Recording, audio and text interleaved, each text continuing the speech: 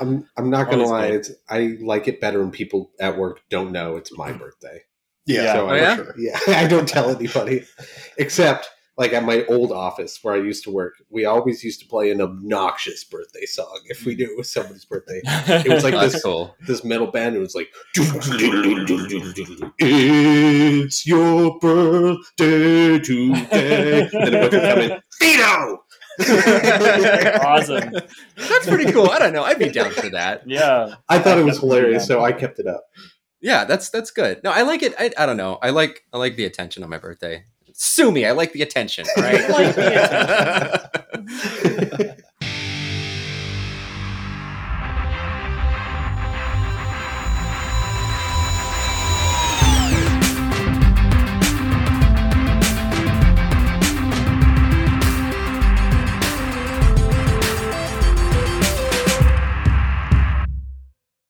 Hello, everyone. Welcome to Not Your Father's Movies. I'm Vito.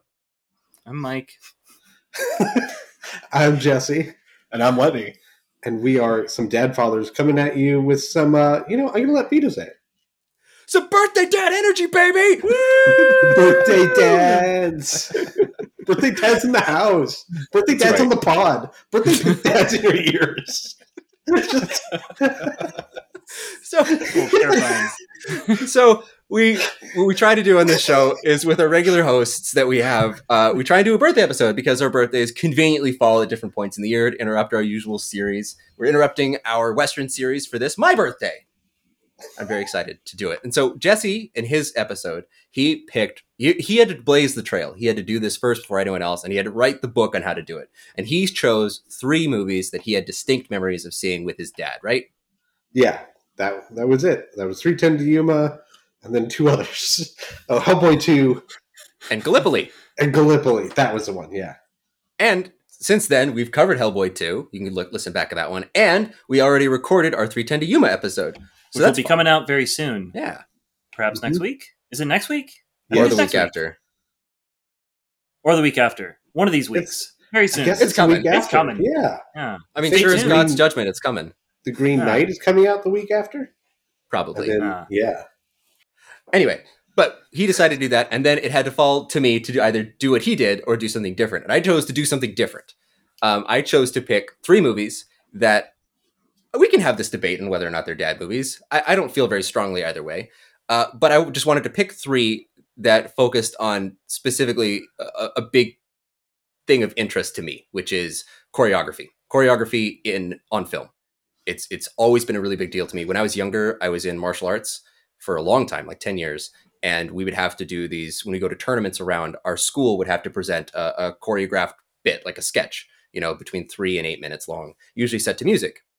And there would be months of rehearsals to do this because we'd try and pick all different kinds of people that were there. It would usually be like some sort of scenario where someone's walking down a street or something and gets jumped and then has to demonstrate self-defense techniques. But sometimes it would get bigger and kind of more exciting. And we were told to kind of run with it and see how we could incorporate our skill set and our move set that we had been practicing into this and just show off our level of competency.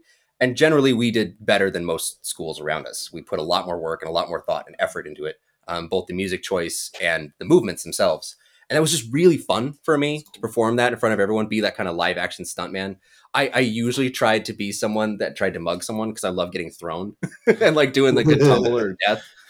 And it was just a ton of fun. And so growing up, when I'd watch movies, I just would particularly pay attention to the fight choreography or the action choreography of the set pieces and just see how my experience matched up with the movies. And I generally found that most movies are choreographed like shit. They look terrible. And they get around it by cutting fast or by using CG to fill in gaps. But I picked 3 movies that don't do that at all. 3 movies that are literally about the motion of the human body and how it interacts with others. And that's The Raid, Redemption, The Raid 2, Barandal, and all that jazz. Because those all These go things together. is not like the others.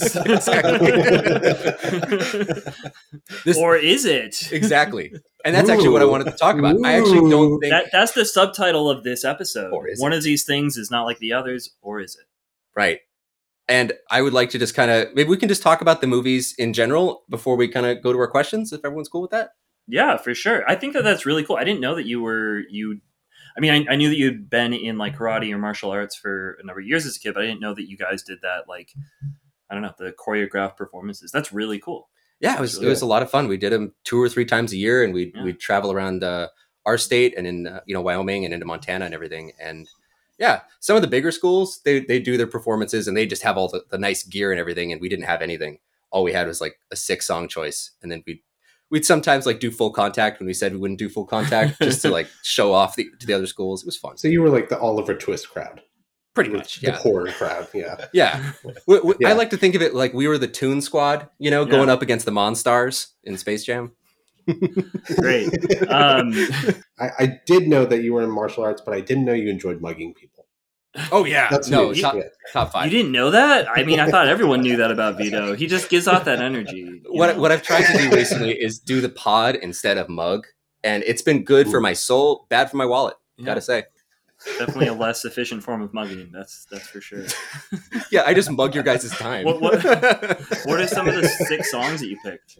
I mean, there was classics. We did like 1 year we did the Battle of Helm's Deep Oh, music. awesome. Yeah, and That's that very was cool. supposed to be like a 5-on-5 fight. That was really fun. Nice. And Did anyone then- have like the bow and like slide on a shield? That's just No, I'm sorry. sounds pretty lame. It It was Mm. martial arts. It wasn't Sounds full pretty weapons. Sounds pretty lame.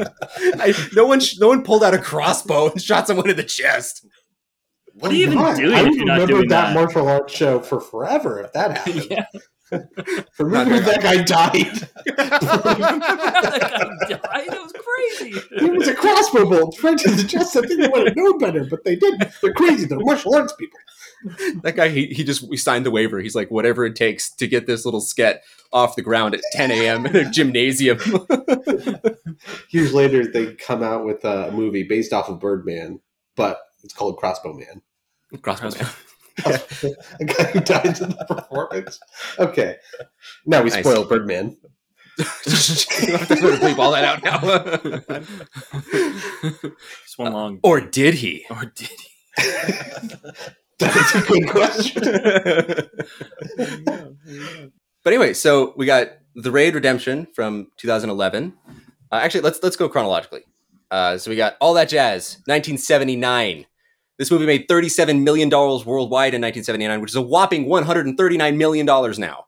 Which is a lot of money. That's a lot of money for an R-rated anti-musical. Yeah. Esoteric Yeah. nightmare. But it was also nominated for 9 Academy Awards, including Best Picture, Best Actor, Best Director, Best Writing, Best Cinematographer, and it won for Best Set Direction, Costume, Editing, and Music. Upon the film's release in 1979, Stanley Kubrick reportedly believed it to be, quote, the best film I think I have ever seen. I thought that was a cool quote, especially from Kubrick. Yeah. This movie is an autobiographical tale, kind of autobiographical, obviously not all the way, by Bob Fosse, who had a real life heart attack while trying to juggle mounting Chicago on Broadway. Yes, the musical Chicago, and finishing editing his film Lenny in 1974 at the same time. He almost died. And even after the release of this movie, he did die in 1986. So not long Of a heart before attack. Of a heart attack. Another one. Yeah. This is directed by Bob Fosse and written by him and Robert Allen Arthur. Fosse also did the choreography himself. He's known for his movies Sweet Charity, Cabaret, Lenny, and Star 80. He was nominated for 4 Academy Awards in total and 23 Tony Awards, and is the only person to win an Oscar, a Tony, and an Emmy in 1 year. Wow. Yeah. Also, I had a note in here. Roger Ebert didn't understand the story and was confused. I thought that was important to highlight because I was very confused why Roger Ebert was confused. Yeah. He's like, it doesn't make a lot of sense. And Gene Siskel's like, what are you talking about? It's very clear. Huh. This movie stars Roy Scheider, Jessica Lange, Anne Reinkin, Leland Palmer, Cliff Gorman, and Ben Vereen. Maybe start with you guys. What did you guys think of All That Jazz? Let me. So, full disclosure, I missed the first 45 minutes of this movie, and I'm pretty tired. So, my take is not going to be great. But Oh, This is finished- perfect viewing conditions. Just finished watching it an hour and a half ago. it was less than an hour and a half ago. Or an hour ago. Yeah. An hour ago. So, yeah, I guess I don't have a clear picture of it in my mind. My gut reaction is that a lot of it was fun. Some of it was interesting. It also seems like it's talking a lot about death, and I don't know if it has anything to say about death. Sure. Death is a nice lady in white costume. I don't know what else you Is want. she a nice lady? She's the nicest. She's the nicest. Yeah. And that's it? Yeah, Yeah. sure. Yeah. That's it for now. Yeah, that's fair. I get why you would have that coming straight out, because I also just finished this. Full disclosure, we watched it together. There we go. And we waited till just a few hours ago because this movie is really hard to get a hold of. So last night we were going to stream it and we couldn't find it anywhere because you cannot stream this movie, period. Well, I'm sure Legally. you can. Legally. Legally. And I'm a legal kind of guy. So I Googled where on earth to find this. And of course, Blockbuster isn't a thing anymore. But there's a next best thing called a library. Hang on. Blockbuster isn't a thing? Where'd it go? Did you guys know about this? Yeah. How long have you known about this? I'm happy to whoever's mind is now blown because they've been, in the house for far too long. You're welcome. You can't rent anything from Blockbuster except for the last Blockbuster. But the library still has movies. And they had this at the library. So we picked it up. Then I also found out, to my dismay, that I have no DVD players in my entire house. So that was last night. We picked it up today. I've got a computer that I regularly use. I could have sworn that this desktop had a DVD player in it. Nothing. I went to an old laptop. Nothing. I went to another old laptop. Nothing. I went to my wife's laptop. It's broken. I went to, I Googled, can a Nintendo Wii play DVDs? The answer is no. I went to another desktop that I had. No DVD player. I went to a third desktop that I have. No DVD player. Your house is just a computer graveyard. This is just useless old tragic. We have way too many useless electronics laying around the house. We really do need to throw them away. So I had to go over to my mother-in-law's and borrow her DVD player. Did you invite her? Did I what? Did you invite her to watch it? Watch it with you? Did I invite? No. No, absolutely not for this movie. Vito can warn me, you're going to need to fast forward to the erotica scene. I know you probably won't like it, Jesse. I'm like, all right. Well, my kids definitely can't see this movie then. So I had to take my whole TV, plant it in my room. The DVD player to that, and that's why it took so long to watch this movie, because I couldn't set this up till after work. Man, so after all that, I've never worked harder to watch a movie in my life. But after all that, I watched it, and I don't. It was a lot of things. It felt really depressing, and I think that's the thing that that brings it down. I just felt really depressed watching all this dancing that ultimately felt kind of meaningless. And I'm not sure if I like that. But it's a thing. It was well done. It's well executed throughout. But that's what I got right now. That's okay. That's okay. Do you rhyme? Yeah, I mean, oh my gosh, definitely an incredibly executed movie. It's kind of off the chain. Someone just wild abandon creativeness. Mm-hmm. Being creative with wild abandon. And I love that. Whenever I see something like that, whatever it is, whether it ends up sticking the landing or not, I appreciate that.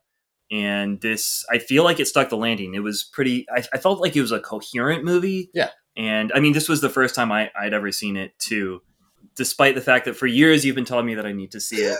Finally, this is the entire reason why you made the podcast, right? Is so that I would see all that jazz, and Jesse and Letney would see all that jazz. I'm pretty sure. Just look, a long time ago, a good buddy, Nick, friend of the pod, Nick, we were in our house that we were sharing with a couple of the dudes, actually past guest Chris, maybe some future guests too. And everyone was at work. I didn't have a job.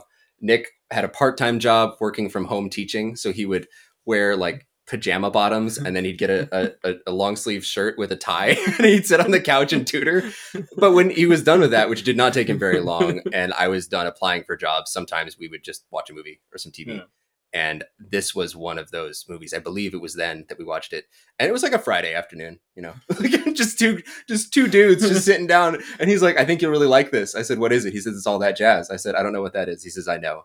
And he turned it on, and it blew my mind.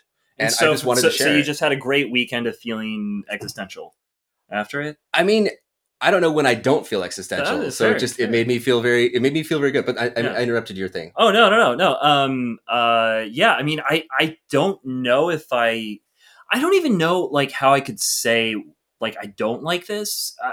I feel like I don't know what I feel about it. Yeah. Maybe it's. So for me, I want to see it again. Like I saw it once and I saw it by myself, and I want to see it with my wife. That's how I feel. Nice about it. My wife really did enjoy it. Yeah, I was very happy that she would, because I wasn't sure for a long time if she would. I held off on showing it to her for a long time. Yeah. This movie's it's pretty personal for me anyway. Like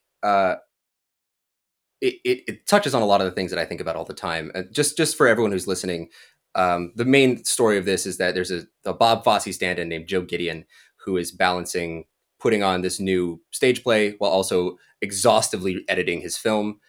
He's not happy with either one. Neither one is going very well. And he's also trying to balance the numerous women in his life, his ex-wife and his daughter, his girlfriend. And then he's pretty promiscuous. He sleeps around a bunch and all those women. And he's trying to juggle all these different forces in his life while also chain smoking, doing speed and drinking like a fish. And he starts a slow decline. And the movie is about watching him spiral out while trying to balance all these plates. I think you mean a fast decline, a very speedy decline. Yeah, I guess he's spiraling out. But I think he's been spiraling for a long time. Yeah, fair. I just love that, like just him getting up, getting in the bathroom, hitting play on the Vivaldi, taking his pills, lighting a cigarette in the shower, like it's squeezing showtime. Eye drops in his eyes. Yeah, it's showtime, folks.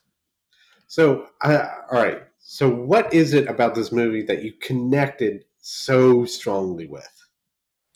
It's how I feel a lot of the times, actually. Like watching Joe Gideon, like amp himself up to do these things. It's how I feel a lot of times in both in my like creative life and my professional life. I sometimes feel like I'm going a million miles an hour and it's hard to stop. And what I love about this movie and what it taught me in just very broad terms is sort of the end, what that looks like when you let your drive go completely. And, you let go of the reins and let whatever happens. Like, it's very good to move with creative impulses. If you're that sort of person, it's very good to be very dedicated to your job and the things that you love. But when you let them rule your life, this is what happens. You end up with a broken life and then eventually no life at all. And that's what the movie kind of shows. And that's why when you say it's about death and it's depressing, it is. I think that's kind of the message of the movie. And it's so crazy that Bob Fosse saw this in himself and is like, oh yeah, that's totally fine. Yeah, that's exactly what my life is like. Like in an interview he gave that I watched earlier today, the lady asked him, like, so now that you've released this film, are you going to slow down on working? And he goes, oh no, absolutely not. No, I'm happiest when I'm at work. Yeah. And it's so strange that the movie seems very clearly to be saying, like, how awful this life is. The drive to do this and what it's made you do, how terrible the decisions you've made. And then the creator who based it on himself is like, oh, I don't know. Kind of like it. I get that. I guess part of what depresses me is like I didn't feel like there was an answer because I didn't feel like it felt autobiographical. It felt like a man who had poured himself into this movie and had made this death scene, like contemplating his own death and not having an answer for it, saying like, I'm going to keep doing this and there's no other way. Which is also why I felt like an even bigger sense of like depression from this movie. Like, I guess no one has the answer, but this guy in particular doesn't have any clue about how to solve any of this. No, that's true. I think I don't think he's interested in solving it, right? He doesn't seem like he cares too much, and even in the final sequence at the end, where bye my life, goodbye. That's all happening in his head. He gets to make amends with all these people. Like everyone from the cast shows up to take the final bow, right? Just like a Broadway show, but it's all in his head. None of this got resolved. Yeah. In reality, he slipped into a coma and died, and left all of these threads undone. And the movie gives you this nice picture, but that's not real. Yeah. And instead, you get the hard cut to the body bag, which is the real thing. And for me, that always functioned as a reminder, like you're going to die. And that's not a reminder to create while you can. That's a reminder to stop, stop sometimes. And even characters in the movie say it. You better change, Dad. You better stop. Look at what you've done to all of us. Look at the wreck. Do you think the movie is making? I guess it didn't seem to me like the movie was making a statement about whether or not it was good or bad. It seemed to me like the Bob Fosse character. What is his name in the movie? Joe Gideon. Joe Gideon.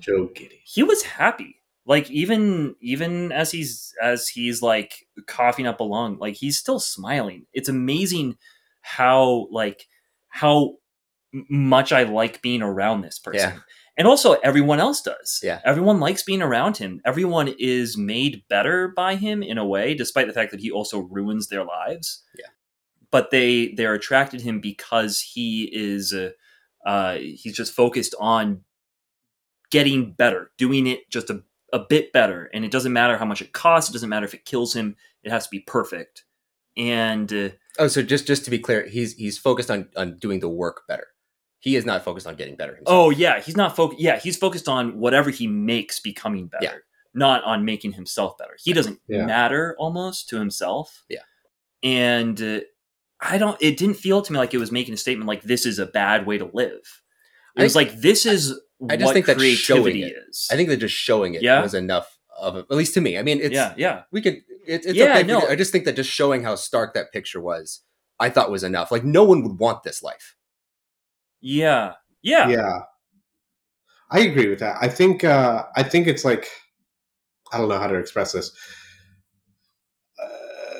Well, I guess he was making an artistic film in which he's showing this life, and I don't think he has any answers for it. And it's just shown. You can interpret that how you want. You can either say, I'm going to go live my life to the fullest, or I'm not going to live like that guy because I don't want that to happen to me. Because I think it's open to that interpretation. I think. Yeah, I definitely agree with that. But I think it is also open to an interpretation of everyone ends up in that body bag, right? And what this guy did, he made these things that don't maybe matter in the end, because does anything matter in the end? But he did something. I don't know. I feel like it's open to that interpretation as well.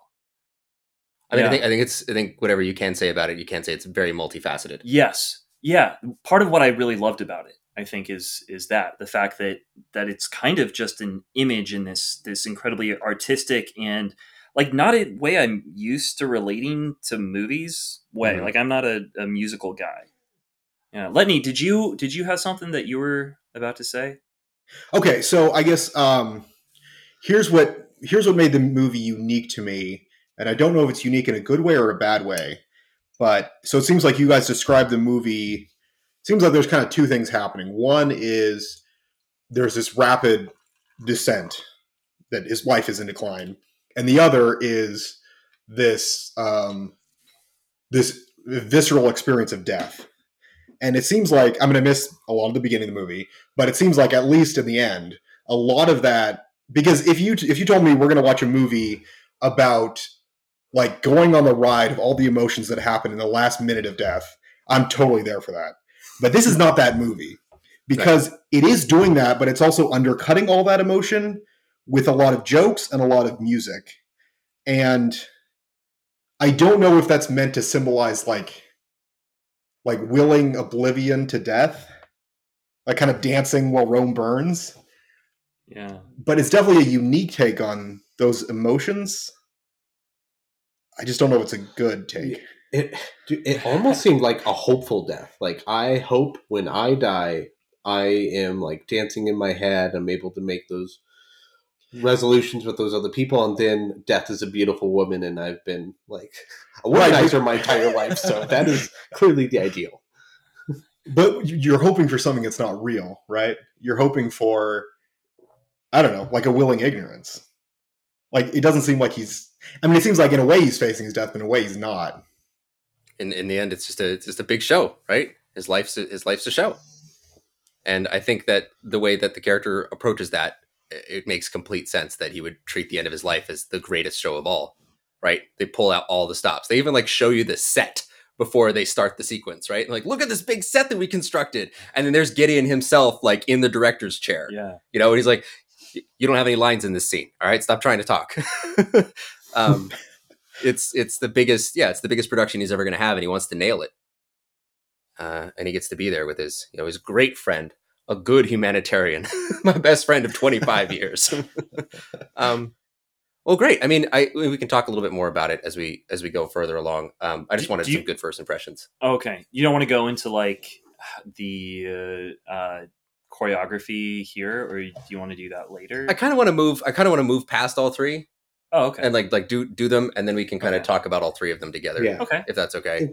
It's your birthday episode. Go for it. It is. Okay. I'm just really chomping at the bit to like talk about, because I have no idea what like how to read the choreography here. This is like totally outside of my realm of experience, and I really want to hear what you have to say. Okay.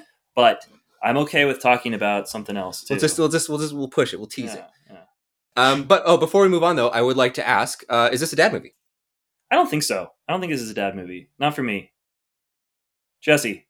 Yeah, that's a hard no for me, dog. I just don't think I could ever watch. Like, I purposely put the TV in my room so that way my kids would never see it. Like, and I'm happy I did shameful that. Secret. It feels that way, and I'm gonna enjoy talking about this movie, but I don't think I'm gonna personally return to it a lot. So it's not gonna. I'm not gonna want my kids to associate this movie with me. Nice. How about you, Letney? Yeah. Well, so like I said, I missed the full almost half the movie, so I can't make a judgment. I definitely need to rewatch it. So please do. Based on what you saw with the erotica. Yeah. So the first scene I saw was the erotica scene. Oh yeah. Well, that's a cold slap in the face right there. Yeah. You don't want to walk off the street to that. Yeah, especially sitting in a bedroom with your friend. We were laughing at it. I'm also going to say that it's not a dad movie. It's a movie for this dad, but that does not mean it's a dad movie. Sounds like we lost the family audience. I just like as they're watching it unfold, they're like, oh no, oh no. All right, cool. Well then, next up we have The Raid Redemption from 2011. This is written, directed, edited, and choreographed by Gareth Evans, who's a Welshman, which is very strange that he would go to Malaysia and make 3 martial arts movies. Indonesia, sorry. He's also known for doing Apostle, the TV show Gangs of London, which is really good, an upcoming movie Havoc, starring Tom Hardy, Luis Guzman, Timothy Olyphant, and Forrest Whitaker. So I don't know what that's going to be, but that sounds awesome. Yeah. This is starring Iko Uwais, who's kind of a known guy now. I love this guy. You've seen him briefly in Star Wars Episode 7. He's also in Headshot, Mile 22, The Night Comes for Us, Stuber, Triple Threat, and in theaters now, Snake Eyes.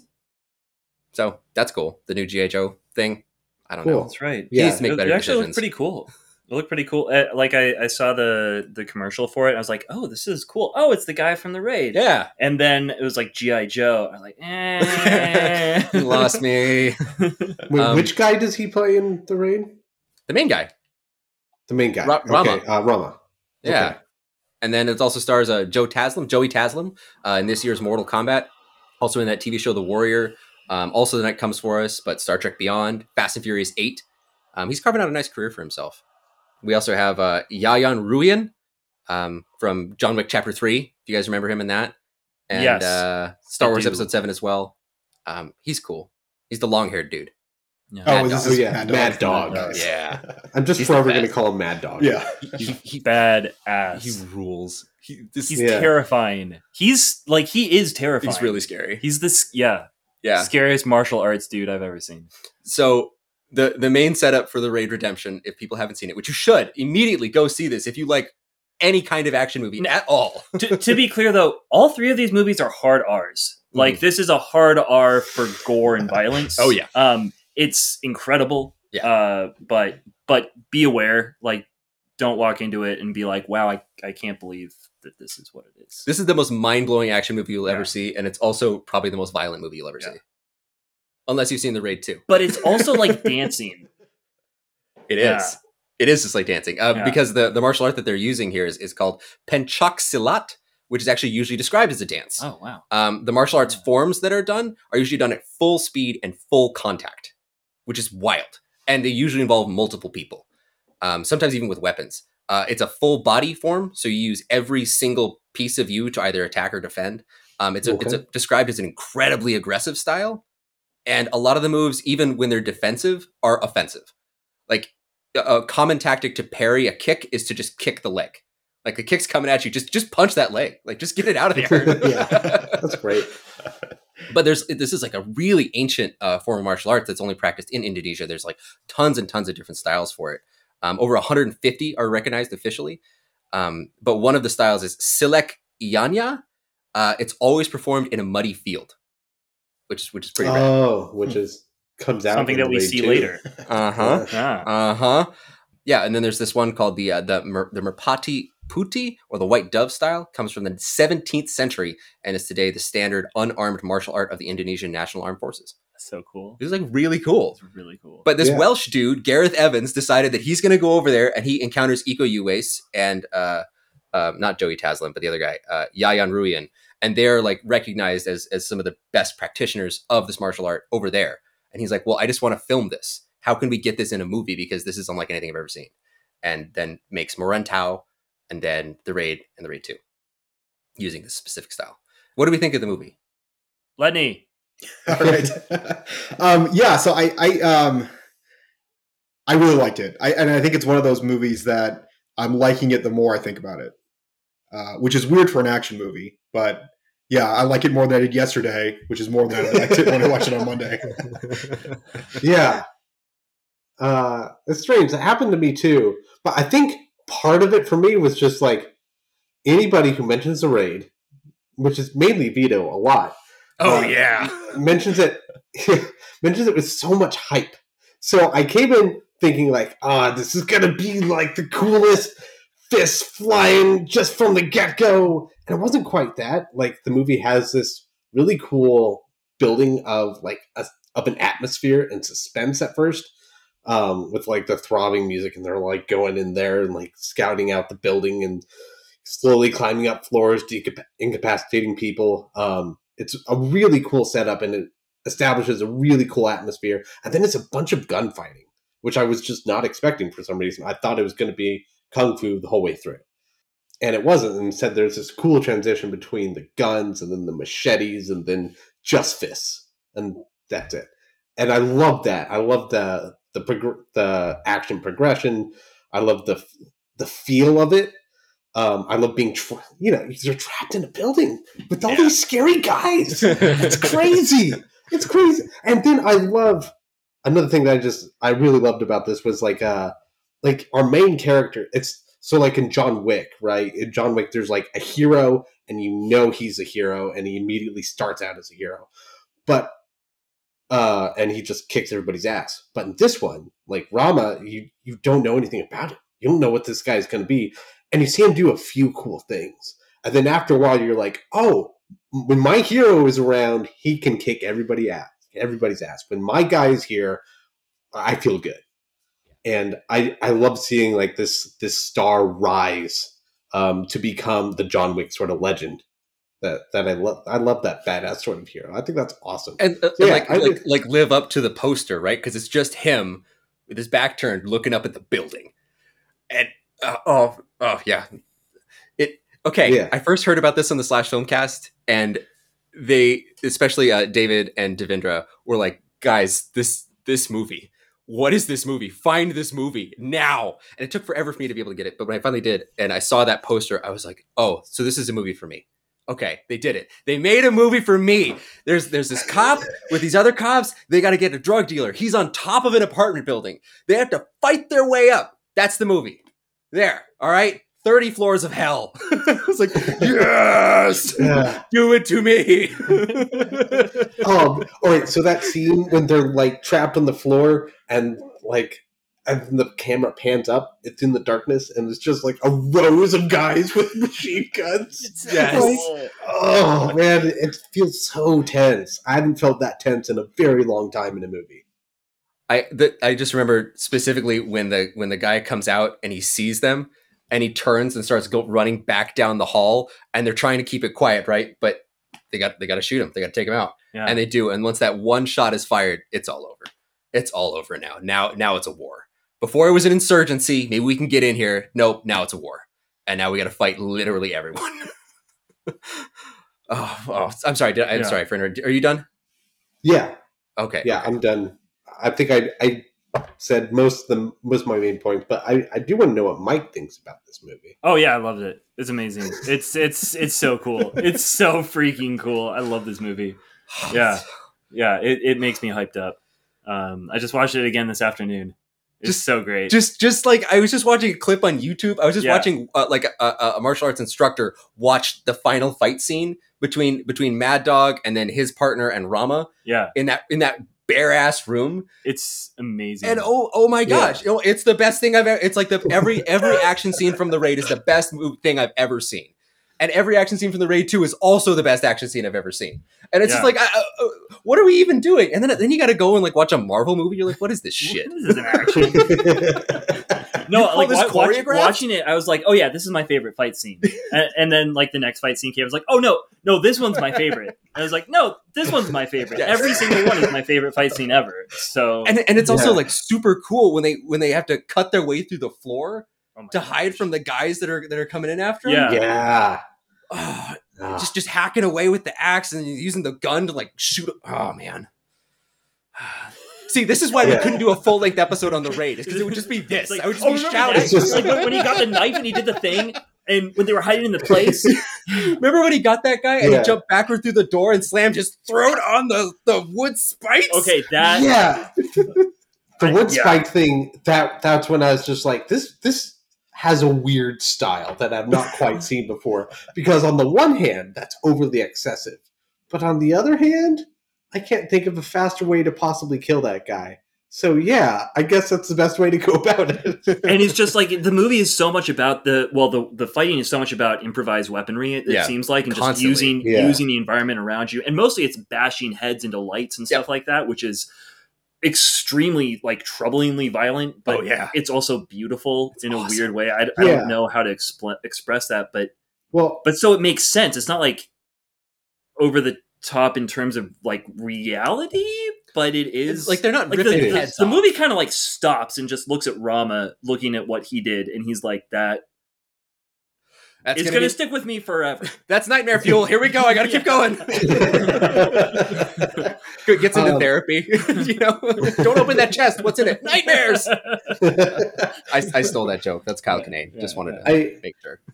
I also just like Mike, you had said this is the most gory movie you've ever seen. But I'm going to push back on that a little bit, because I was thinking about it, and like this movie is very gory.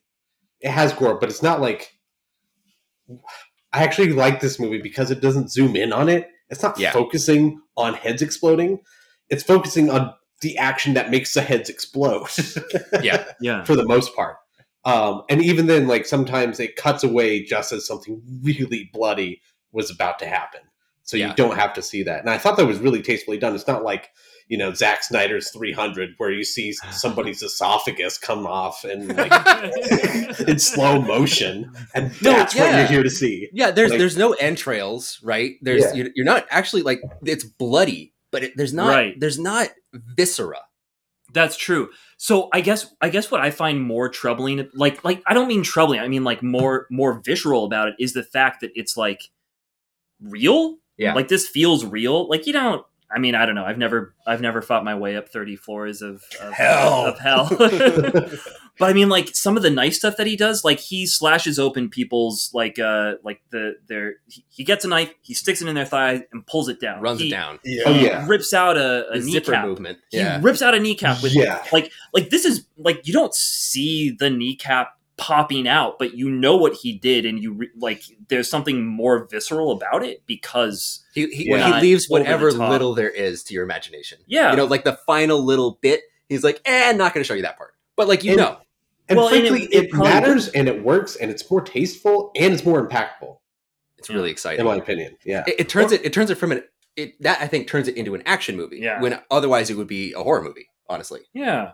Like showing the viscera of that kind of stuff is more of a horror thing, just like calmly watching murder and shit. But it's the combat that makes it fun. Like Yeah. like we're not watching Jason stomp around and murder campers by slicing them open. Like we're seeing slicing open, but it's very quick and it's in the heat of battle. Yeah. Yeah.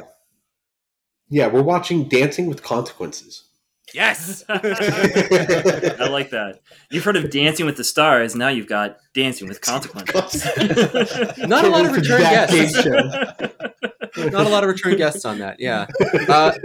Is this a dad movie? Yes, Yeah. absolutely. Yep. Definitely. So me and Jesse had this conversation earlier. I think it was last night. I want to say it's not a dad movie, and the reason is that I'm kidding. Your points are valid here. This is a safe space. well, I guess so obviously it depends how you define dad movies, but when it seems to me that this movie, unlike classics like say The Godfather, this movie seems very age sensitive to me in terms of appreciation. It seems yeah. like this is the movie that you enjoy most in your 20s, and my mental image of a dad is someone in their 40s.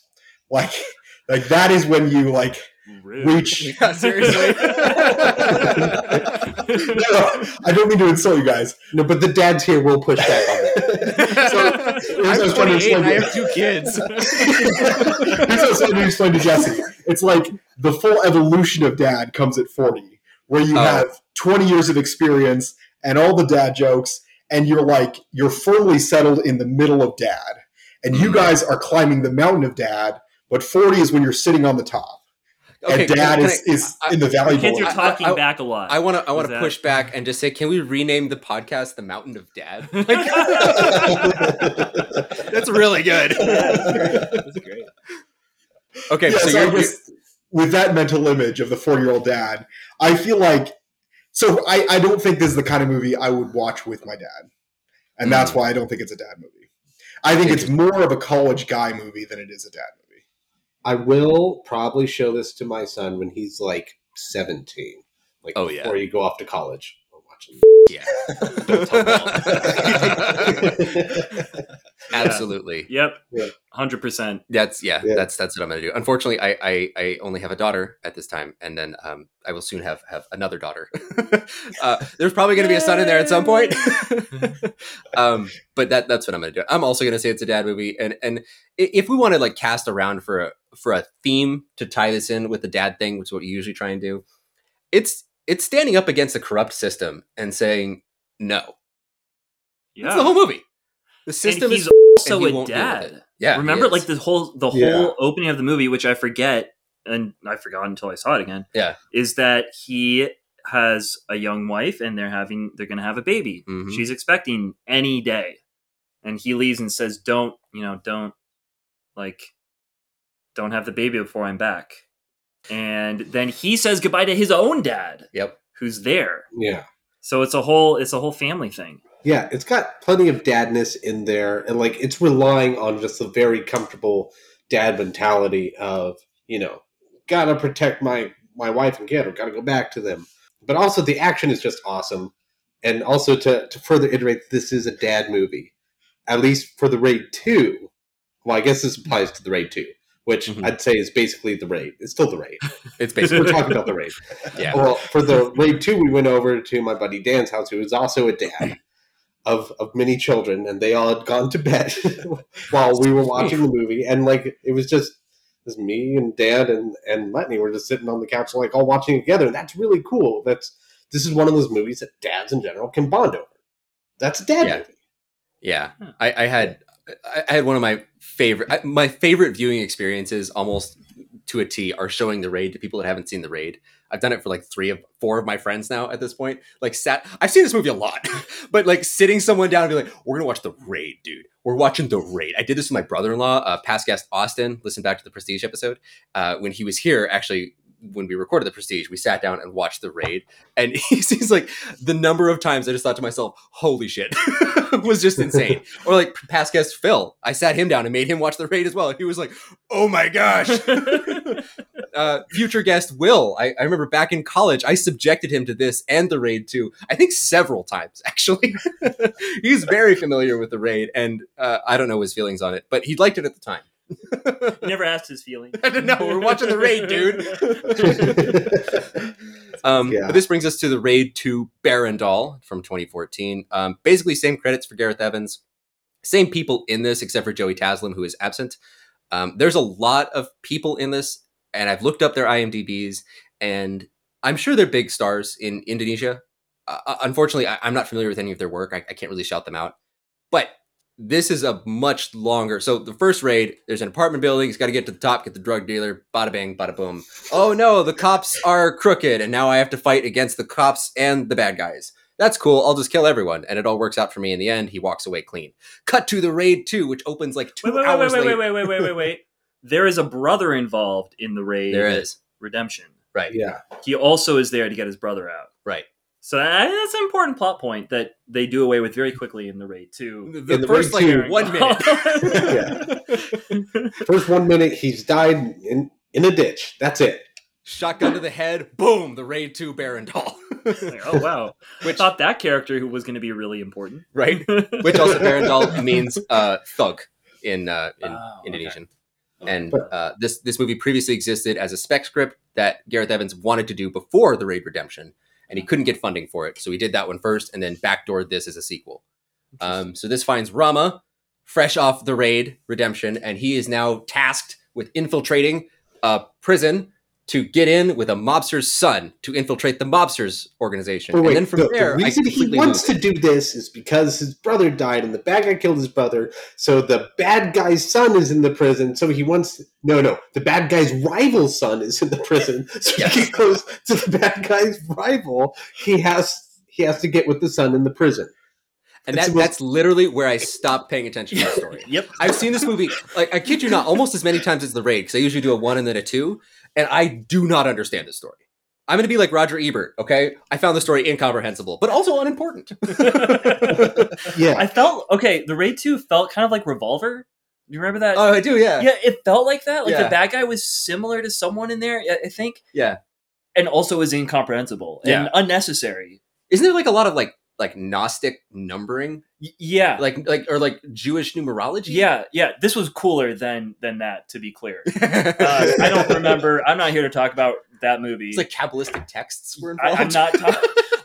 I'm just saying it had a similar vibe. Yeah. And also a similar unnecessity. Right.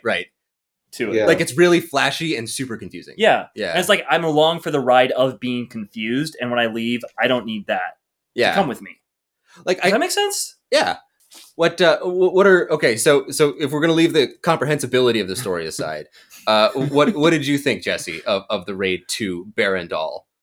I much preferred the action in the Raid 2. I thought the action scenes were in general cooler. They were doing far different things. Everybody had like their own unique fighting style with their own there's the diner fight scene.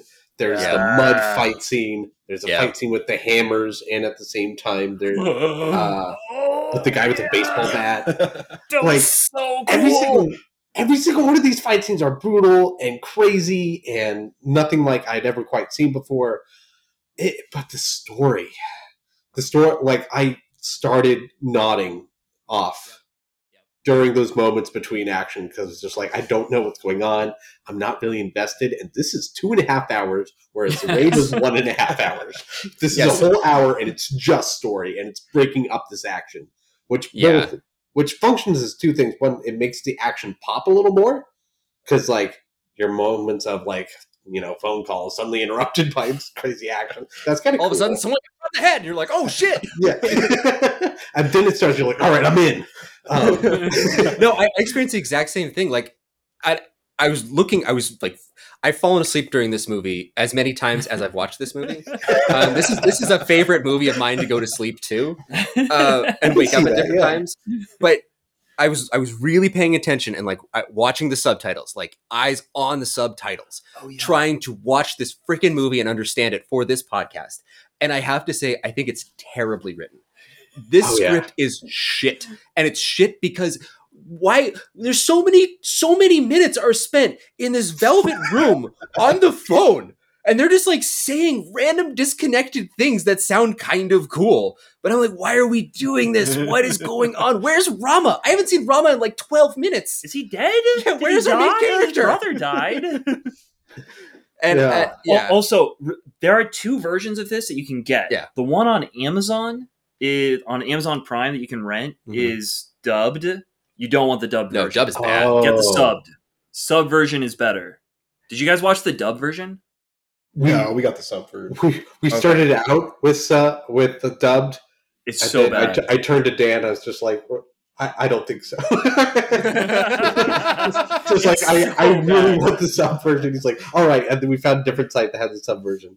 But it was much. Yeah, it was better that way. Like everybody's voices sounded so goofy. They sound like, so from the terrible. get-go.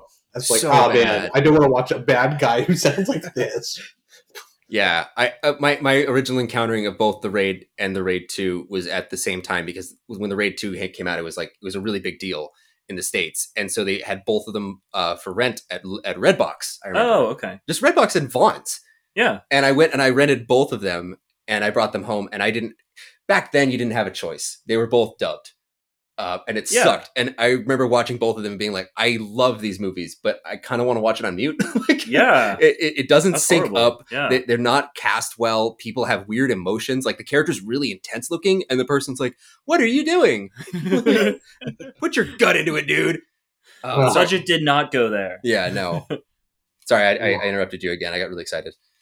Wait, I interrupted you to. Well, I'm interrupting you. I'm going to interrupt Letney. Letney, what did you think of the Raid 2 Barandal? So I feel like I have to make a lot of disclaimers in this podcast because I didn't know I was going to be on, so I didn't really prepare. So okay. I was just watching these movies with Jesse for fun. And another full disclosure, I'm in the process of looking for an apartment, so I had to get an application in that night. So Nice. I went over with my laptop and tried to half watch it, but you can't half watch a movie in a foreign language. So I just straight up missed the first 20 minutes. But luckily it was all plot setup, and the plot is nonsense. Yeah. So, Yeah. so I don't think I've missed any of the good part of the movie. No, you tried so hard talking about the plot because like Letney was asking you like, all right, so what was that guy? And I'd be like, I don't know. I think he's because of his brother. Then you were like, well, why is he trying to get to the brother's rival? And you're just like, it's like just shut up, just watch. Okay, I really don't. So there was the drunken fighter, right? Like there was the guy, The homeless guy. Yeah, Yeah. and he's played by The same Guyan guy that Urian, plays Mad right? Dog. It's Yes. so cool. But it's not the same character. It's not the same That's character. a badass fight. I thank God that it's there. Yeah. I don't know why it's there. I can actually tell you why. Okay, Because Please. that is the son, the smarmy guy in prison that Rama saves in the mud fight. yeah, That's his family's number one dude. okay. And so because he's trying to stage a coup of the family and force his dad's hand and stuff, he removes him from the thing and then tries to frame the other family for doing it. Because he knows that guy is like true to his dad and will back him up all the time. So he tries to fight They again. try to frame the Japanese. Yeah, they're trying to frame Yeah. the Japanese. So there's For three. killing There's the guy. The bad guy, the bad guy's rival, and then the Japanese and the crooked cops. Yeah. There's a lot of people involved. But They're he's trying frame to the start Japanese. he's trying to start the gang war Yeah. between his father and the Japanese by framing the Japanese for killing the hitman.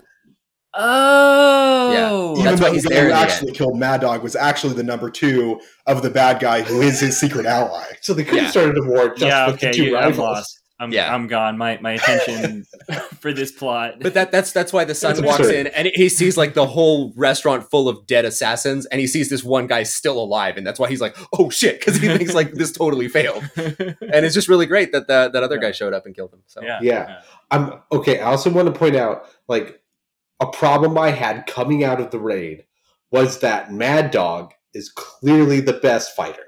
Oh yeah, and he dies, and it's just like that's not fair. In an action movie, the best fighter should survive. And so in the Raid 2, they sort of fix that for me because they're like, all right, so he's dead, but we brought in the same actor. So I have same things. So cool. So Jez has been talking a lot about this, about the problem he has that the best fighter didn't win, and I don't agree with him. And the reason I don't agree is I think that, I mean, it is fairly typical to have like your hero be the most talented. Oh yeah, but I think it actually makes it more interesting that Rama is not the most talented, because then there's a real risk of failure, which you need to make it compelling. So I think the fact that Mad Dog is better than Rama makes it more engaging. No, that's why I was there. They needed 2 people to take him down, and even when he had a fluorescent light tube stuck in his neck, he's still fighting. Yeah. Like this guy is the most terrifying dude. You need 2 people to take him down.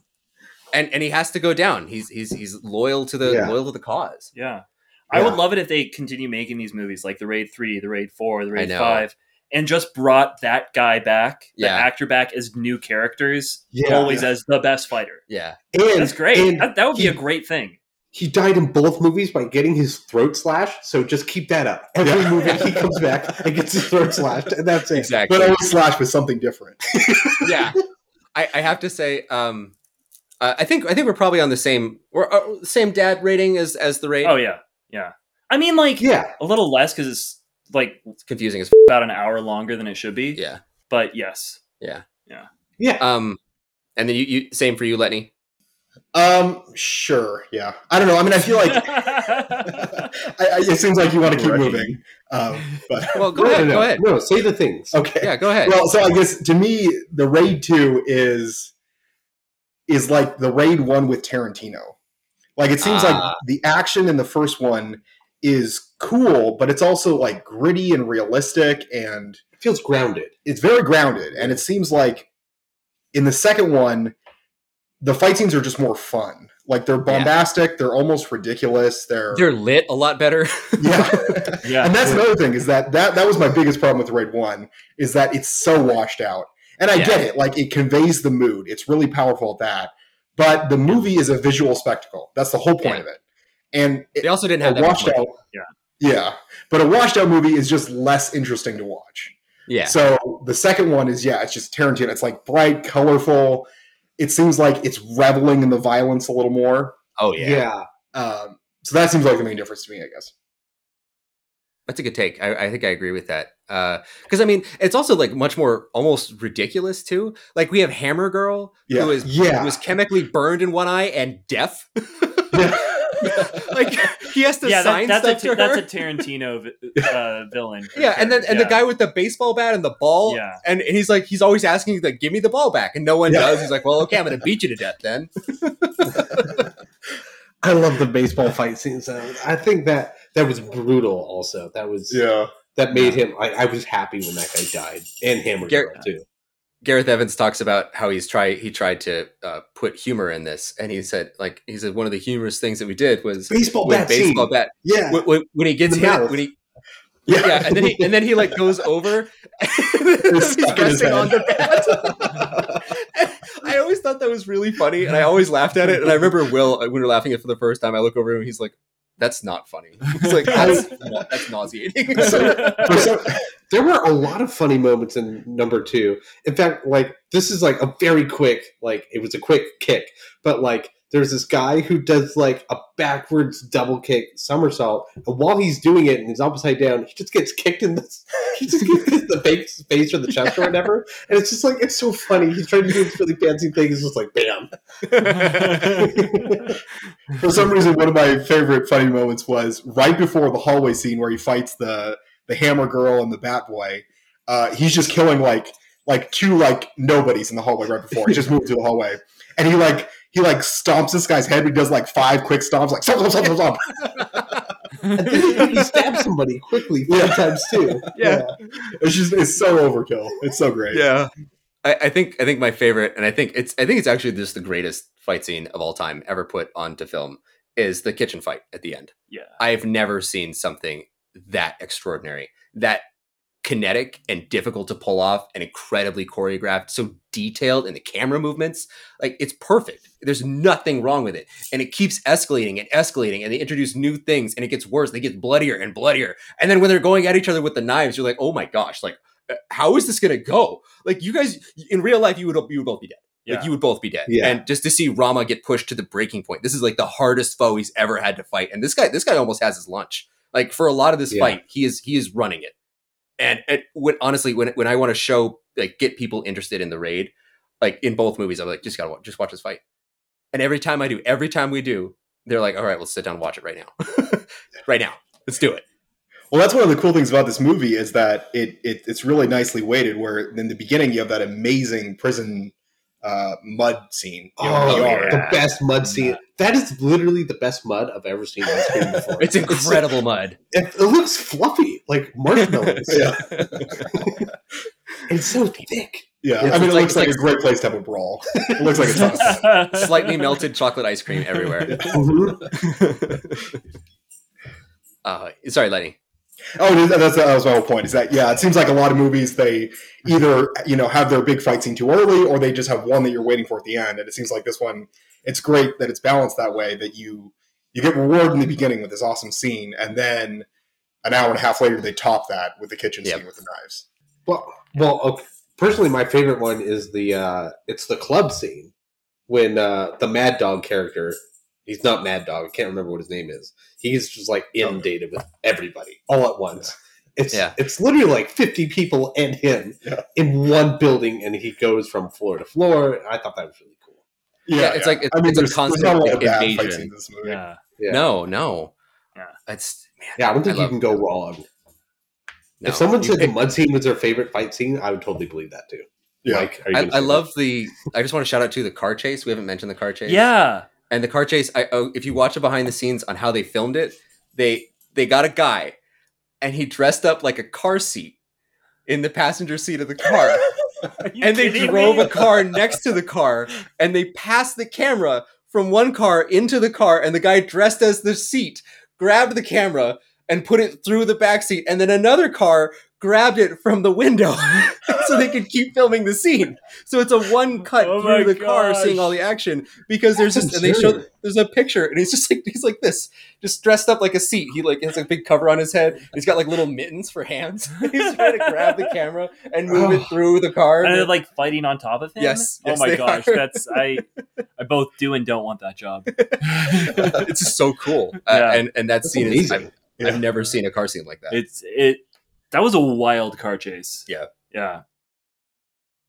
I mean, that car was pretty roomy. They were throwing people.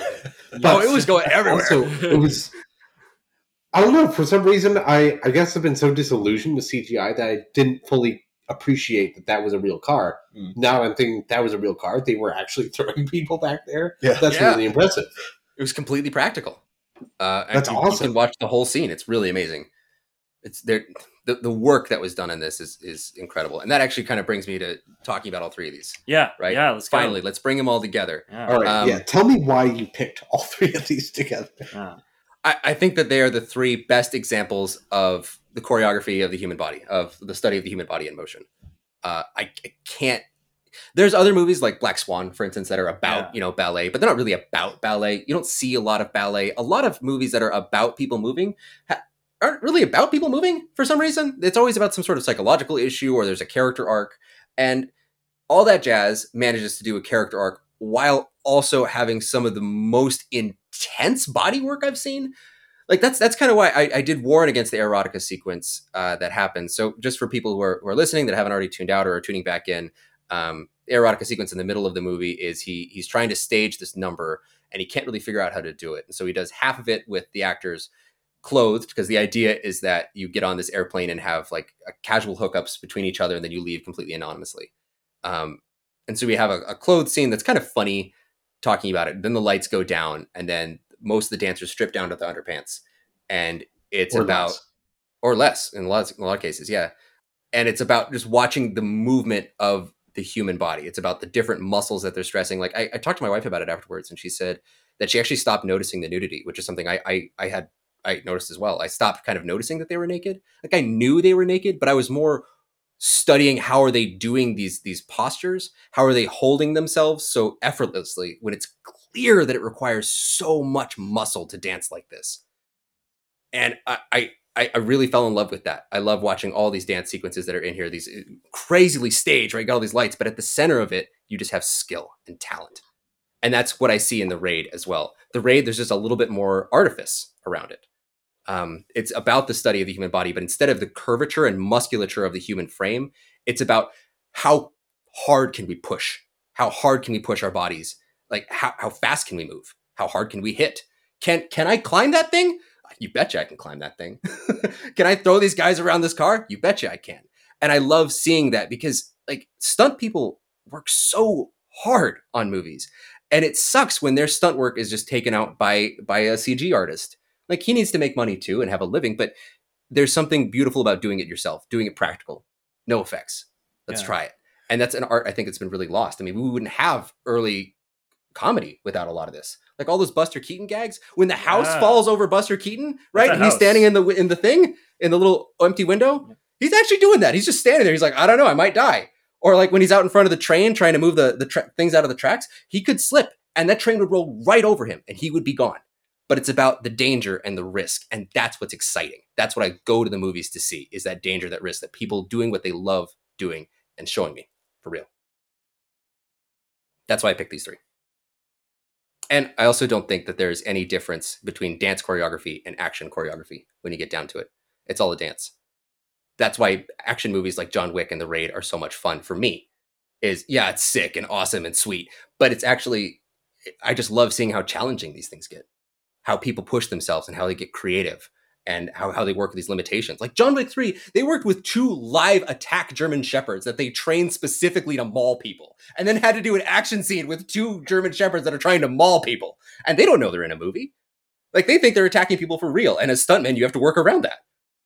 And they did that? Yeah. That's wild. It's amazing. That's wait, all right. John Wick 3 is the one I haven't seen. Did they attack Keanu Reeves?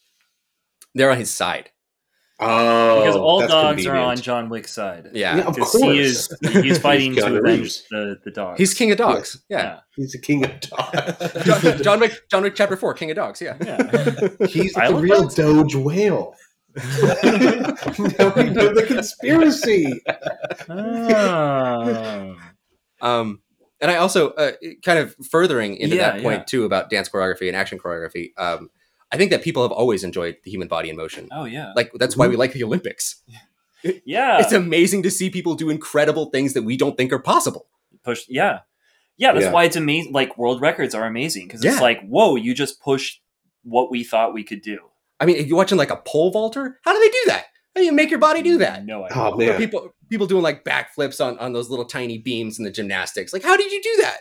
That's just like blow my mind with your natural ability that you work hard. Yeah, I'm just going to go on record and say I don't watch sports ever, but every time the Olympics is on, I'm like, all right, Liz, whatever. Or I tell my wife, sorry, I don't want to use her name. You know, she's already been on the show. All right. Multiple times. So we're telling Liz, like, all right, we're getting whatever is streaming the Olympics, and we're getting that for the next few weeks because I'm going to watch all of it. Nice. Like, it's so great. Like, everybody throughout the world just competing. Just competing to do the craziest things they can with their bodies. Gymnastics is so amazing. Like, there are people that can do things that nobody in the history of recorded humanity, has ever been able to accomplish. That is amazing. Yeah. I love seeing that. Yeah, it's inherently thrilling. It's also inherently thrilling in the Olympics to know that they can fail at any time, and you see failure a lot, even at the Olympics. And that's also really cool because that shows you that the stakes are actually real.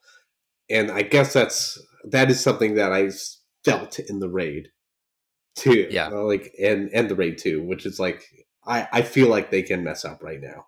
I feel like everything can go horribly wrong, but I'm just watching people do amazing stunts. And I'm emotionally invested because people are dying. So I guess with all that, I think maybe with musicals and dancing in general, like I don't quite get that vibe, because I know what I'm seeing is just like rehearsed, and then there's no consequences of like messing up.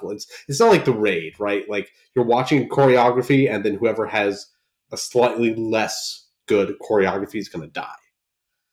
I mean, whereas in it's actually exactly the same, because no one died and there's no blood. So yeah, just red. Yeah, but the movie can make me feel that way.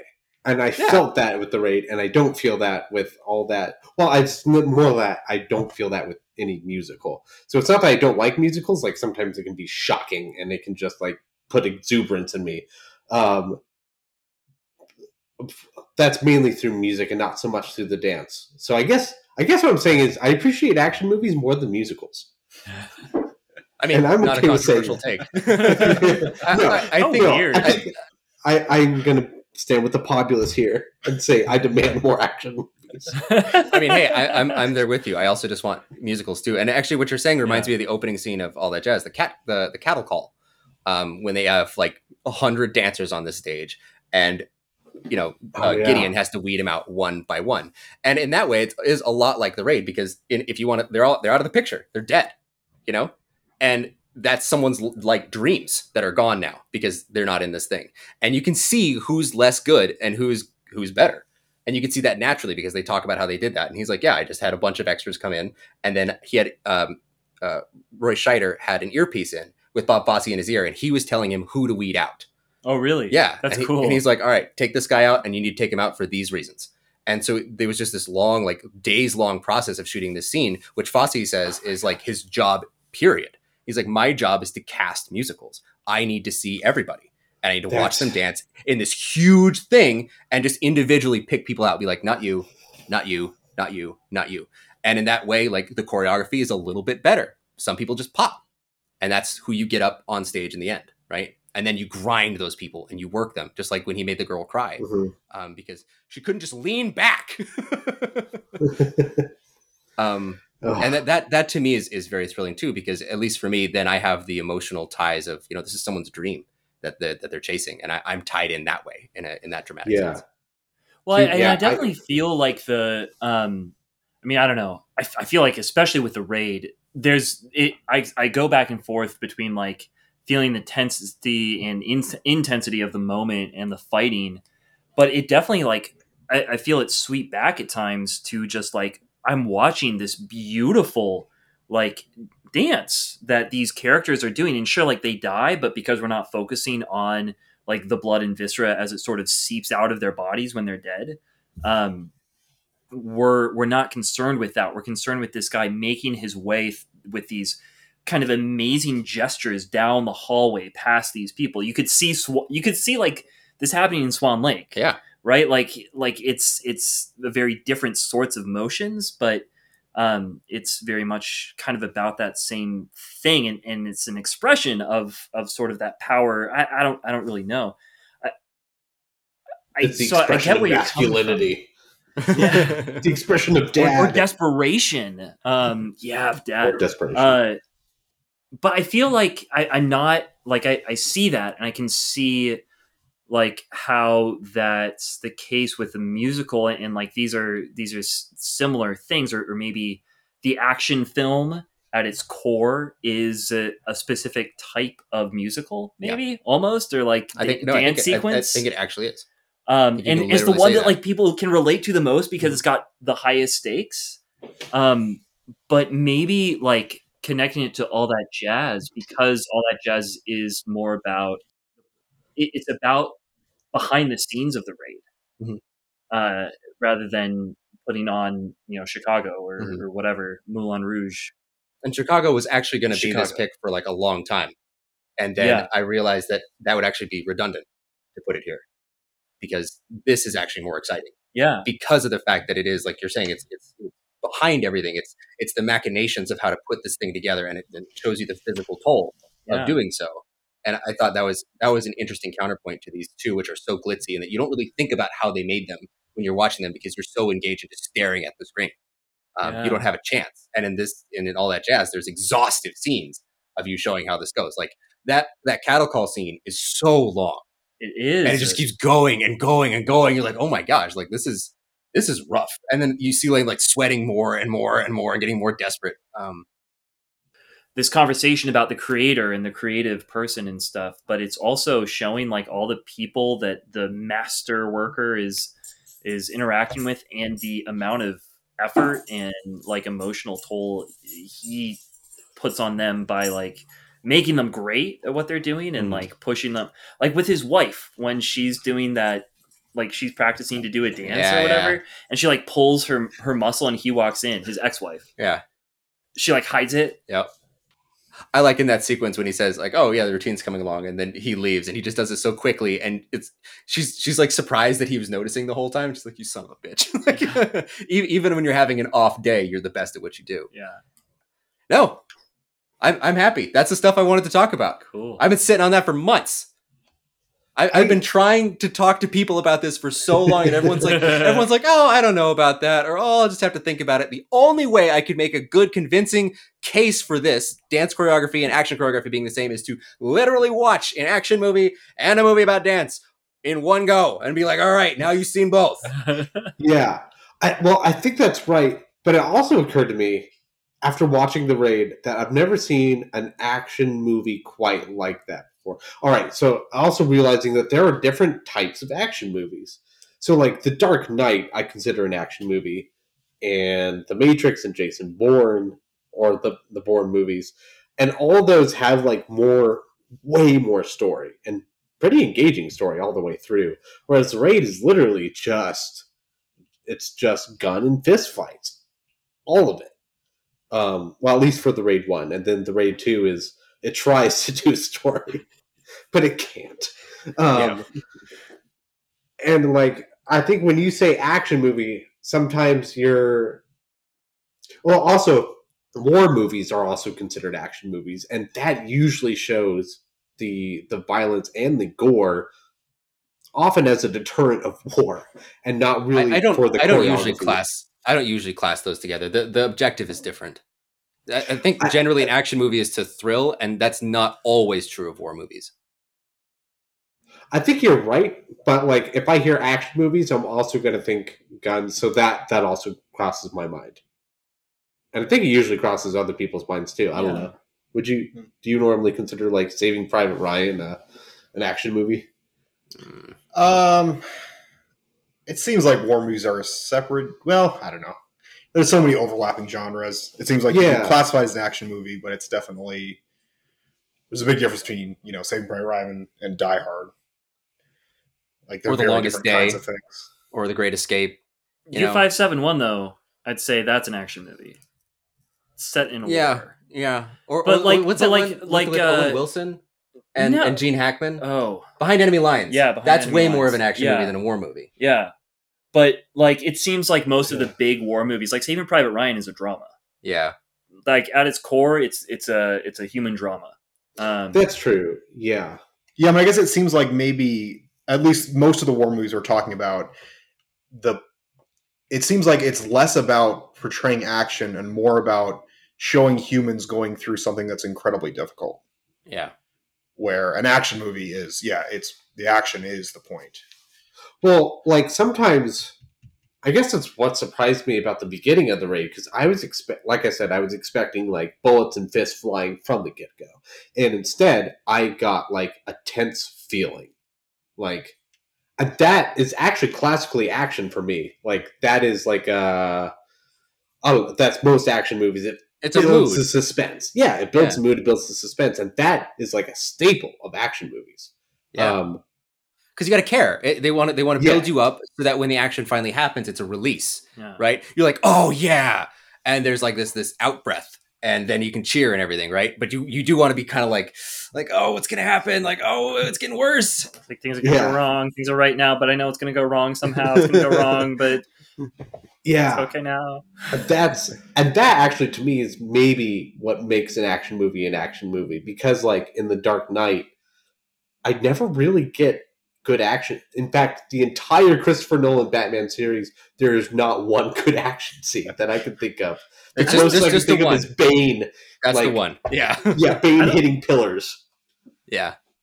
Anyway, so the Bane fight scene is the only good fight scene in that entire trilogy. The rest is like super shaky cam. I don't remember a single thing that happens. Yeah. But I consider those at least the Dark Knight an action movie. I don't think actually. I will say I think the opening scene of The Dark Knight, the bank robbery, is a well-done action scene. Oh, that's.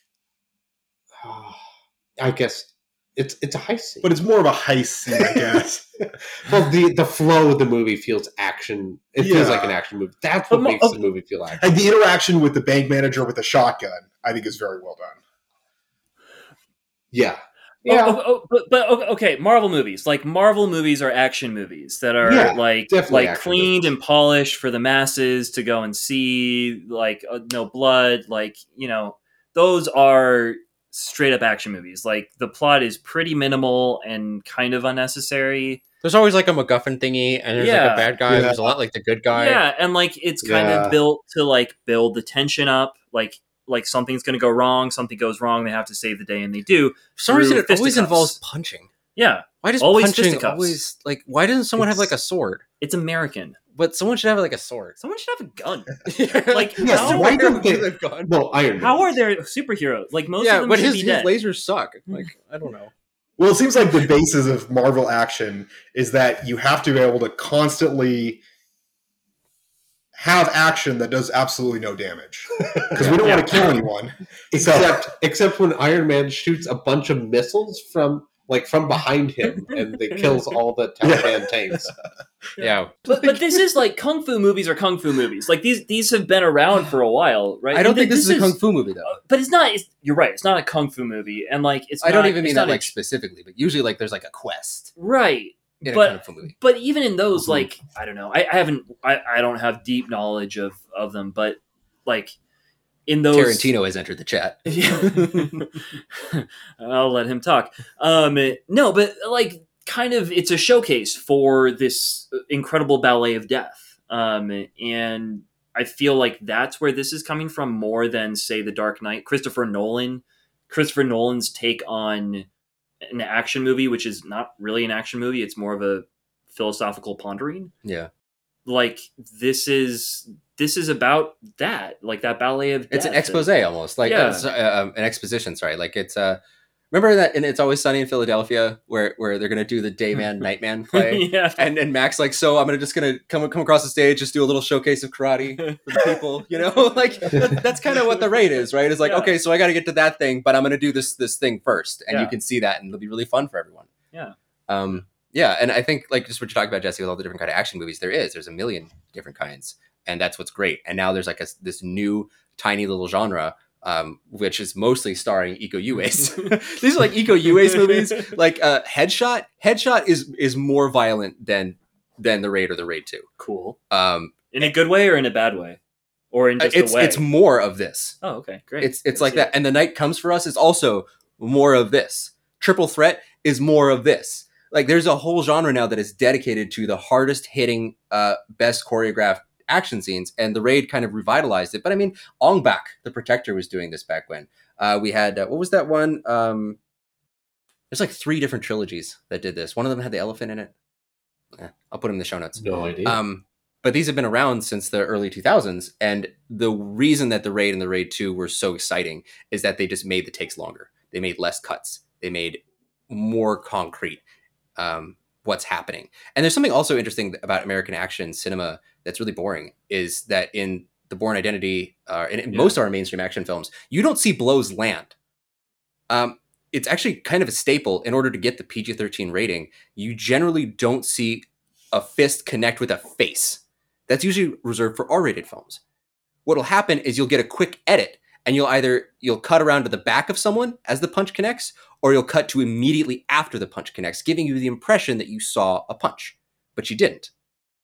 You saw something very careful and sanitized almost.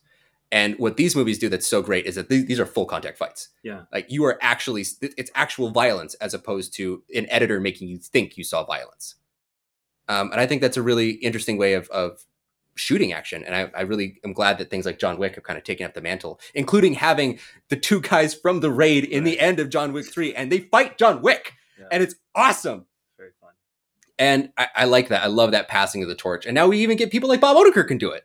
Like everyone can do this. Like Charlize Theron for Atomic Blonde. You can do this, and it's awesome. People like real things, just like the Olympics. People want reality in their movies. That's why I think we're getting some harder hitting, even Marvel stuff. Like we just talked about Black Widow, right? Most violent Marvel movie I've ever seen. It was. Well, we talked about how it was kind of like Jason Bourne. Yeah. Which is that was like the thing that I thought about most with this of what I've seen in this genre. Like this is like the Bourne Identity except way cooler. Yeah. Kind of. This is like the Bourne Identity, except you get like the coolest fights from like the Bourne Ultimatum, like all the way through and better, and without all the cuts. Yeah, and now when I watch stuff like that or Christopher Nolan's thing, I have to disengage my mind and make it do something different because it's like it kind of hurts my eyes now to watch how many cuts there are in movies. Because all you start noticing is like that's a cut. And you're like, wow, why are they cutting so much? Just show me the scene. In Christopher Nolan's Dark Knight, you just see like shaky cam, so you can't really see anything. So they just imagine the raid happening right there. Yeah. or you could watch the warehouse scene from Batman v Superman, and you can really see how Batman takes guys down, and that's super satisfying. Yeah. That's dope as hell. Really great action adventure movie. What? Bahubali. Oh yeah, Bahubali. Yeah. Shout out Jude. If Jude's out there listening. Yeah, I know. Yeah, so Jude, friend of the pod, has mentioned Bahubali many times. Still never just an seen exhaustive Bahubali. Amount of times. Still never seen Bahubali 2. Oh my gosh. If best like 10 hours of your life there. Is this going to be your birthday episode? Oh, will it be my birthday episode? We'll leave that question hanging. But anyway, I think that's all I got. Is anyone else have final thoughts they want to mention? The raid is really cool. Yeah, the raid's really cool. I think we gotta say that. Yeah, I did kind of want to bring up a question that Dan brought up yesterday when we watched the Raid 2. That is there. Do you guys have any feelings of guilt in enjoying violent movies like this? Because it seems like what we're saying with all that jazz and the Raid is that it's really not about violence. It's not about enjoying violence. It's about the movement of the human body. It's about how impressive that is and how interesting that is. But I guess it seems like if, in essence, a dance movie and a fight movie are the same, what compels you to watch something as ugly as violence when you don't have to? When you can get the same thing from a dance movie? So thinking about this a little bit, and again, I was thinking about like this versus 300, because 300 is also used to be known as like the best action movie, right? I mean, it was really heavily praised as that. Yeah. But mainly because you see people's limbs being chopped off. Like it seems to be praising the gore rather than the actions done to inflict it. Whereas the Raid, like, it's focusing on the actions done to inflict it. Like, it even like zooms away. Like there's that scene where the kid's head gets shot in, right? Mm-hmm. But it does that from like a respectful distance, not like slow-mo in the dude's face. Well, okay, so let me clarify my question. It seems like we're trying to make the argument that we like the Raid because it's impressive in terms of what you can do with the human body. Yeah. And it seems like you can get the same thing by watching the Olympics. So is there a hidden ulterior darkness that we are indulging in by watching the Raid? No, it's mimicking, in some ways doing something better. Because like I was saying, I like watching the Olympics because I like to see I like to know that there's a fear of failure. And I get that same thing, and sometimes in some ways stronger artistically in action movies, because I know my characters can die. And that brings a whole different feeling that I think is worth noting. Like, there is beauty, and if you practice this beautiful art, you can die from it. And that, like, I don't even know how to describe why I find that appealing, but I really do. And I think it can be tastefully and artfully done, and is artfully done in the Raid because it doesn't focus on the gore. I mean, I watched that show, like Forged in Steel. I'm just as excited by that because I can't do that. I don't know how to make a sword. Yeah. Or you watch that Forged in Fire, right?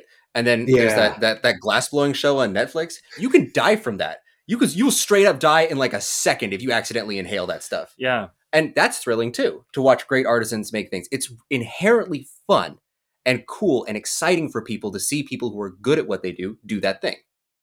And so there might be a hidden ulterior motive. I'm sitting here like pondering and probing, but it's not the same as like my love for horror movies. Like, I like horror movies because I don't really like slashers very much. I find them kind of boring. But I really do like being scared. I like being scared by horror movies because it's safe. This is a safe way to get my jollies, right? This is safer than getting on a roller coaster because I can watch it from home. And if I don't like it, I can distance myself from it and turn it off. And I think it's the same kind of thing with the action movies, is that it's thrilling to be able to engage in this and to watch this spectacle unfold in front of you. And it's safe. You feel insulated. You feel like everything's okay with it. And it's something, it's a quick adrenaline boost to you. I really think that's it. Like, I don't enjoy seeing people's hacked up bodies. If I did, then there's plenty of content for me out there, but I'm not consuming it because that's not this. Yeah. Also, like, one more thing that I just thought of, like, one of the oldest stories in all of humankind is the Iliad, which poetically describes violence, right? Sometimes not so poetically.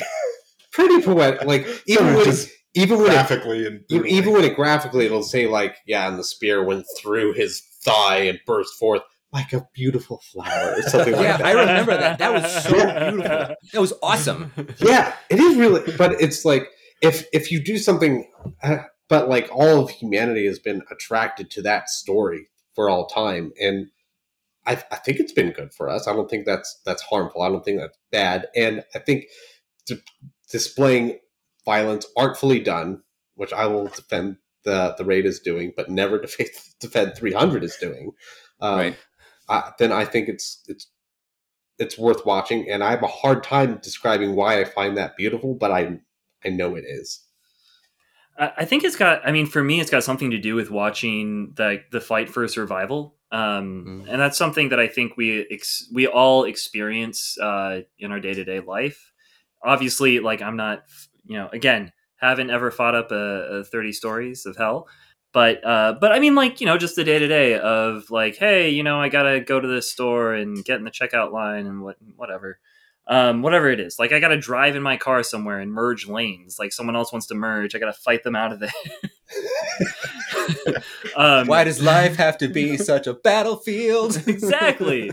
I think all humans have experienced like the inherent struggle of life, and movies and stories that put us into the shoes of someone who's actually going through a battle of life and death is a way for us to, I don't know, get a glimpse of ourselves, or take not that like to compare, not like it's a comparable sort of battle, but rather to sort of see through that lens our own lives. And that's really what stories are for, right? It's to see our lives through the lens of something that is maybe often, especially with myths or with straight action movies. Like, these are not, they're small universes. They're not the real world. They're taking stuff and putting it into sort of a bigger, picture than maybe it is in real life. But we're able to take that as a lens and look at our own lives and maybe change from it. I don't know if that's necessarily what this is. What the Raid is doing. That's what I think All That Jazz is doing. Yeah, that's absolutely what All That Jazz is trying to do. Sure. I think that's a really cool thought. And just thinking about it, like, sometimes I think about, like, if I was one of the minions rushing at Rama from the Raid, my life would kind of seem pointless. But the way the Raid shows it, it's like everybody dies almost like beautifully in a way, like horrifically and beautifully, as if death isn't, I don't know, as if it all leads to one story. Yeah, and it's purposeful. And it's strange that I could say that about a minion in an action movie, but it makes their deaths, instead of meaningless, have some meaning. Your life and its ultimate end has meaning, and that's something that you learned from the Raid. That's awesome. That's what any good artful movie should, even action movie should point out, I think, and I think that's why it's worth watching. I will say I do feel a little worse about the Raid 2. I feel like all the colorful cast of characters and evil people makes it more like all that fun Tarantino type stuff makes it less, I don't know, pure. Yeah. And it's more like about the spectacle of violence and craziness. There's a lot more blood. Yeah. It's harder to be yeah. You know what? Sorry, I cut you off. Go ahead. No, go. You go. I was going to trail off into so you go. Well, I think I agree with you for the Raid 2, but it's mainly because the Raid 2 plot is so convoluted, whereas the Raid 1, it's so simple. Get to the top, kill the very clearly very evil bad guy. Yeah. And I can get behind that every day of the week. And you know what? Get behind whatever they're doing in the Raid 2. I don't know what they're doing. With the Raid 2, they're building up these characters so that you feel good when they die. And like they do that a little bit with the first Raid, which is fine. Like you do that in an action movie, but it's like when they die, it's not like this crazy moment. Like when the big bad guy dies, like he's just gone. Yeah. Like boom, done. Even when Mad Dog dies, like it's just like he's dead. Okay, here we go. We move past it really quick, and I guess you move past it fairly quickly in the Raid 2, but it's like they build up these boss fights. Yeah. There's several of them, and like you're building a relationship of hatred towards these people so that you're like, yeah, they're dead. I don't like feeling, yes, someone's dead, like that much. I want to move past that feeling quickly, I guess. I really liked how the ending kitchen fight goes. Yeah. Because when that guy finally gives up the ghost, right? You don't feel great. No, because it was so difficult. And Rama doesn't feel great about it either. Like he lets the guy like kind of lean on his shoulder as he bleeds out. And they both just kind of like sit there. Like, holy shit. I like that, I don't know, respect, I guess. Yeah. Yeah, I agree. I think maybe it's mostly the baseball bat guy and the Hammer Girl. Yeah. Like, those make me feel bad. They die really quickly and then they just show them in a long hallway and then they're never spoken of again. Yeah. Yeah. Is that? Oh, sorry. Well, now that I think about it, the Raid, when the top bad guy dies in the Raid, he just gets shot by the corrupt cop. Yeah. Right? Like, great. I felt that was really fitting. It felt like what I was just saying about the minions all like rushing at the guy and all having in some ways beautiful deaths, and his death wasn't. It was just sad and depressing. And I'm like, wow, I can't believe that was it. That's literally all it took. You were no greater than anybody else, even though you've hyped yourself up to be. And you just died by a corrupt cop. Yeah, I find that because it was so, I don't know, like unglorified, that it becomes more poetic and more tastefully done, I guess. So I guess, yeah, I think that's really cool. Something I just realized right now. Nice. Does this all attempt to answer your question, Letney? I know you love your big questions, and I know that simple answers are not very satisfying to you. These are all good answers. I'm not entirely convinced because I think that you're talking about getting purpose out of action or out of violence, or talking about the risk involved. It seems like there are stories that don't require people hurting people to get those messages. So I have a sneaking suspicion that we all have a little bit of bloodlust, and that's the reason we gravitate towards these stories, because violent stories are the most popular stories throughout history. And all of the reasons you guys have been talking about can be, you can get the life and death by watching Alex Honnold in the rock climbing movie, So, but maybe Vito's right. Maybe it's about catharsis. Maybe it's about a safe way, and maybe it's not wrong. But I do have a sinking suspicion there's some darkness behind this. And you know what? You might really be right. I'm not even fighting you on that. You really might be. It's just not. It's not where my mind goes immediately. And so they might be there, but I'd have to investigate further, I guess. I think there's probably some. I mean, I don't know. To continue dragging this topic on, I think there's something of that there. But I also get upset when people make that kind of statement. They're like, "Oh, there's other stories that don't involve death." It's like, there's also a whole bunch of other shit out there. Like, why would I ever not read the Bible? Like, that's all you need to read. It's the greatest story ever told, right? There's a ton of violence in that. There's a ton of violence and rape, by the way. Yeah. But I mean, okay, what? I don't know. Why read The Wasteland, right? Why watch all that jazz? Like, you could watch, I don't know, Ben-Hur. Or West Side Story. Like, why experience any story other than your lived life? It's all just vicarious living. And there's some darkness in that, isn't there? So maybe there is.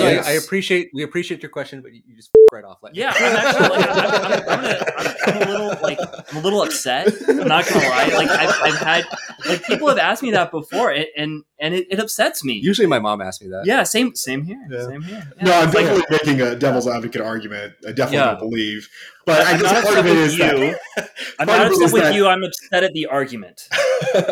I'm upset that he posed a question he doesn't give a shit about. No, I do give a shit, and here's why. I don't think it's true, but I don't have a good answer for myself about why I like violent movies. So that's why I wanted to bring it up. I mean, I don't have it either, but I guess my answer is like it's poetic and like poetry is beautiful, and I don't understand why, but it is. That's all I've got. And that's literally the best I've got. Like, I recognize this is beautiful, but I have a really hard time articulating why this should. I mean, like, it's. I don't know. Maybe it's because it's highlighting like purpose with chaos at the same time. I think that inherently is usually what poetry is, and this does that pretty well. But like, I don't know if that justifies watching it, but it feels like it does.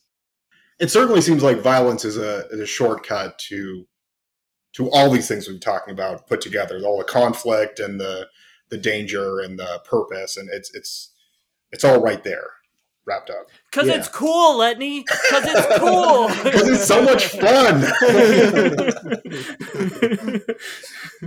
Jan. Yeah, I think that's, and I think I would like to appeal to our listeners too. You know, if this is a topic that you guys think of a lot, have something to say about, you know, please write us, let us know, comment on our socials, write us at notyourfathersmovies@gmail.com.